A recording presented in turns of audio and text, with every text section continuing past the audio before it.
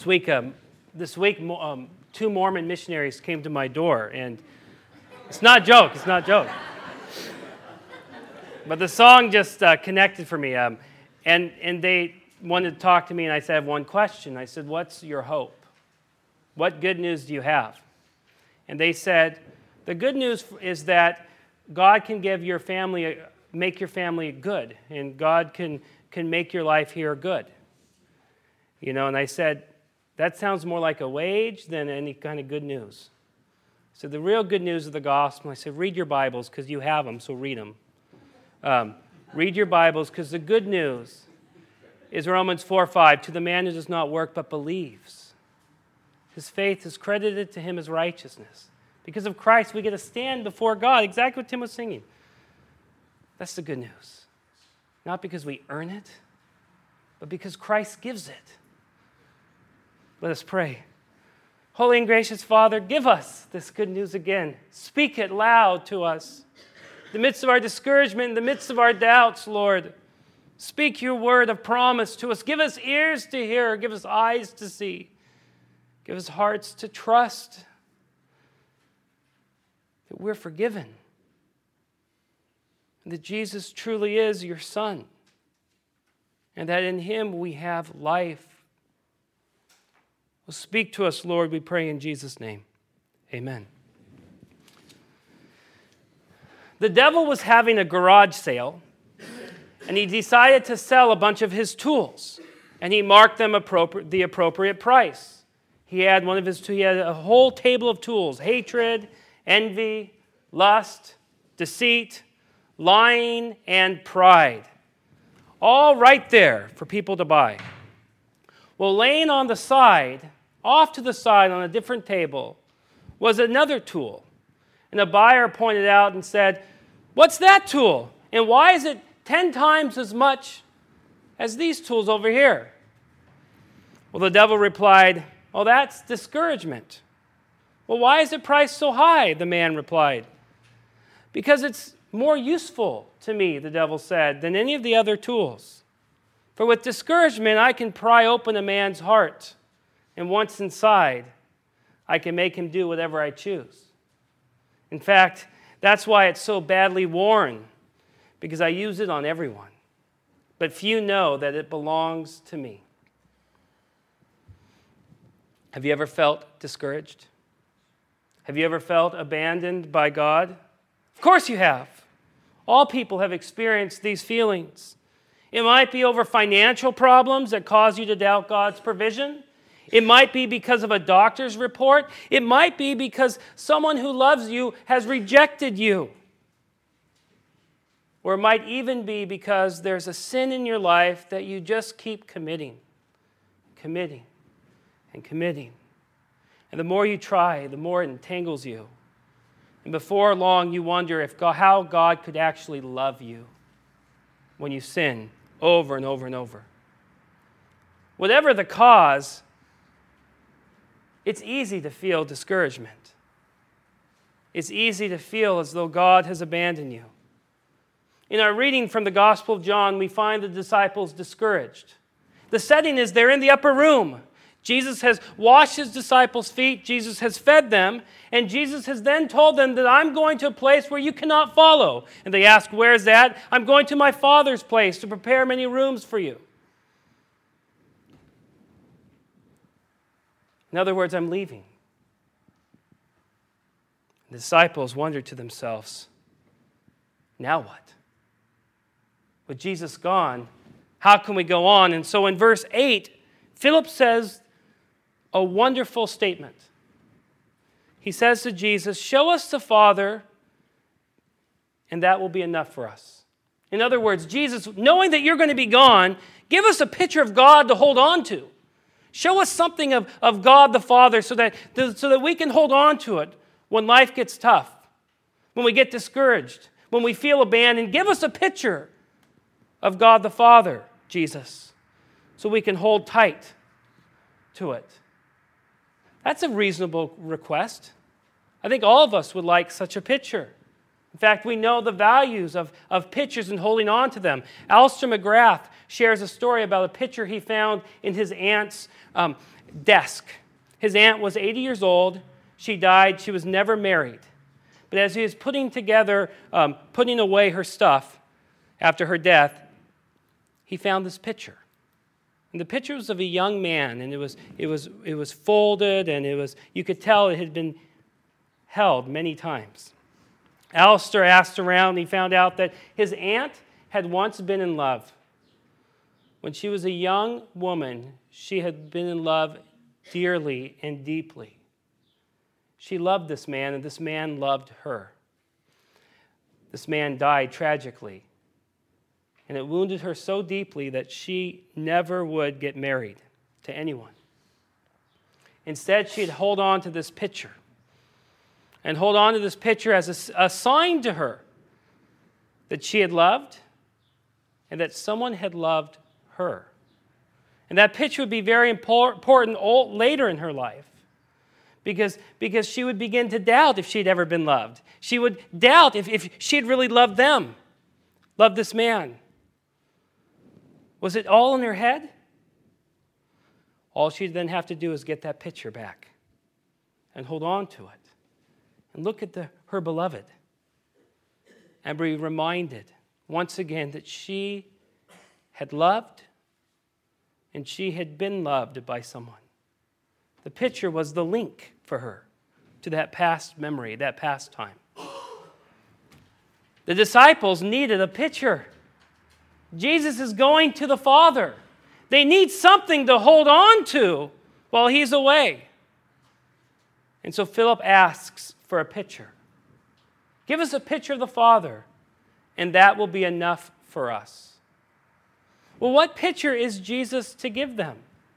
What picture of the Father should Jesus give them to show them that it really is enough? Should Jesus show God's power? Is that the picture he should give? Well, hasn't Jesus already done that? He's turned water into wine. He fed the 5,000. He healed the sick. He raised Lazarus from the dead. Those should be big enough signs for them. They should hold on to those. That's God revealing his power. But that wasn't enough for them. Well, maybe instead Jesus should have God speak to his disciples. Surely if they heard the voice of God speak, then they would forever be changed. Hadn't they already heard the voice of God? At the baptism? At the transfiguration? Or in John chapter 12, at the triumphal entry, Jesus prays, God, glorify your Son, that you might be glorified. And God responds by saying, I have glorified it, God's name, and will glorify it again. The disciples had heard God speak. Surely that would be enough for them to hold on to. But it wasn't. This is important for all of us. Because when we're losing control of our lives, we want something to hold on to. And so we ask God for a sign. God, do a miracle. God, speak in an amazing way. Speak to us. Give us this sign so that we can hold on to it when our life is falling apart. You've probably prayed for such a sign. It's funny, you pray for such a sign. You pray for God to speak, and it doesn't happen. I mean, sure, like a rose might bloom and you go, okay, God loves me. But what does that mean? Wasn't the rose just blooming anyway? I mean, you get in this mind where, God, give me this sign, and you get all these signs, and you don't know what these signs are and which ones you hold on to and what word is that, and you get all confused because you're looking for this sign, and you're not getting it. Even worse, as you look for signs, your life starts falling apart and you start wondering, what does this mean? You ask God to heal you and you don't get healed.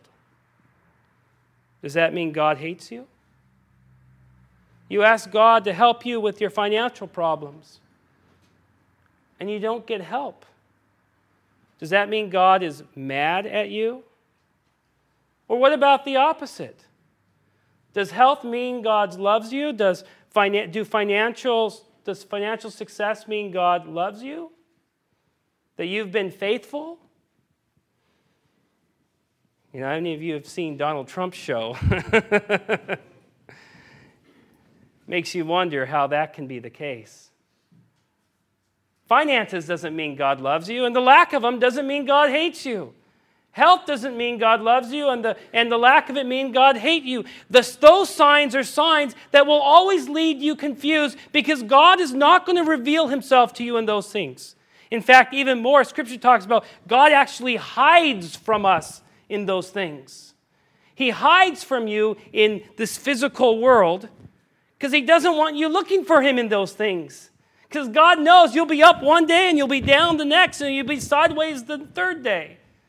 And so God doesn't want you looking for those things. God doesn't want you grabbing those things because God knows the devil will use those very things to throw you around, confuse you, and tumble you into despair and discouragement. And so God hides from us in these areas, so that we wouldn't seek him there. Because God wants us to find him somewhere else. God wants us to find him and his will in the person of Jesus. Not in signs, but in Jesus. And that's what Jesus says. In verses 9 and 10, we hear Jesus' answer to the question, show us the Father. And this is what Jesus says in verses 9 and 10. Jesus answered, don't you know me, Philip? Even after I have been among you for such a long time, anyone who has seen me has seen the Father. How can you say, show us the Father? Don't you believe that I am in the Father and that the Father is in me? In other words, Philip, you want to see the Father? He has a face. It's right here. You want to know what God looks like? He has a face. It's right before you. You want to know the will of God? He's right there, Philip. It's Jesus. Don't go looking for signs and wonders. Philip, look at me, Jesus says. Look at Jesus. Did you know that? Did you know to get a real picture of God, you have to look no further than the face of Jesus? Jesus is God incarnate. In the beginning was the Word, Jesus, and the Word was with God, and the Word was. If you've seen Jesus, you've seen the face of God. But for many of us, we need more than a face. We need words as well. And that's why Jesus keeps on going in this passage. He says, the words I say to you are not just my own. Rather, it is the Father living in me who is doing his work. Believe me when I say that I am in the Father and the Father's in me, or at least believe on the evidence of the miracles themselves. Bless you. Not only in these words, Jesus saying that you've seen the face of God, in Jesus you've heard the voice of God. Every word from Jesus' lips is God's word. Every time Jesus forgives a sinner, that's God Almighty forgiving a sinner. Every time Jesus heals a person, that's God Almighty healing a person. Every time Jesus offers a promise to sinners, to tax collectors, to you and me, it's God Almighty offering that promise to you and me. Listen to some of the wonderful promises spoken by Jesus and thus spoken by God Almighty who created heaven and earth. Listen to these promises for you. For God so loved the world that he gave his own one and only Son, that whoever believes in him shall not perish, but have eternal life. Or whoever drinks of the water I give him will never thirst. Indeed, the water I give him will become in him a spring of water, welling up to eternal life. Or John 6. And this is the will of him who sent me, that I shall lose none of all that he has given me, but raise them up at the last day. For my Father's will is that everyone who looks to the Son and believes in him shall have eternal life, and I will raise him up at the last day. Or John 10, I am the good shepherd. The good shepherd lays down his life for the sheep. Or John 11, Jesus says, I am the resurrection and the life. He who believes in me will live even though he dies. And whoever lives and believes in me will never die. Jesus, give us a picture of the Father. And Jesus responds, and listen to my voice and hear these promises. Because these are promises of God Almighty for you. Spoken this day for you. Every promise is God's promise to you. Hold on to them. And yet, if you're still like me, you want more of a picture. Okay, Jesus, we've seen your face, we've heard your promises, but give us more, please. Jesus does that. He says, look at all the great things Christians have done. Listen to verses 12 through 14. I tell you the truth. Anyone who has faith in me will do what I have been doing. He will do even greater things than these because I am going to the Father. And I will do whatever you ask in my name so that the Son may bring glory to the Father. You may ask me for anything in my name, and I will do it. Tony Campolo was reflecting on these words. And he thought to himself, how in the world can we do greater things than Jesus? And then he began to tell a story of a time when he was in Haiti. And if you know about Tony Campolo, he's done a lot of work in Haiti. They have a lot of missionary work, a lot of orphanages in Haiti. And one day, as he was heading back to the airport, he would stay at the Holiday Inn, where he'd always stay before flying out. And that evening, three young girls came up to him. And they said to him, what the oldest said, who couldn't have been more than 15, said, Mister, for $10, I'll do anything you want me to do. Do you know what I mean by that? And Tony said, yeah, I know what you mean. And then he looked at the second girl and he said, what about you, $10? And she said, yeah. What about the third, $10? Yeah. He said, okay, my room's 210. Come up here in 10 minutes. Tony went ahead of them. He called down to the desk and said, I want every Walt Disney video that you have. And do you make banana splits? Yeah. He said, make them big. Pile them with lots of ice cream, lots of whipped cream. I want 4 of those. Tony's not a small man either, you know. He said the girls came up. And that evening, they sat on the bed eating banana splits and watching Walt Disney videos all night long, laughing. These were young girls, no older than 15. Well, about 1 a.m, as Tony saw that the girls were asleep on the bed, he began thinking to himself, nothing's really changed by this. Tomorrow they're going to have to go back to their horrible life. He began to cry and he began to pray. And there God comforted him. There God broke into him, and he really believed the Holy Spirit spoke to him and said, yeah, but for one night you let these little girls be girls again.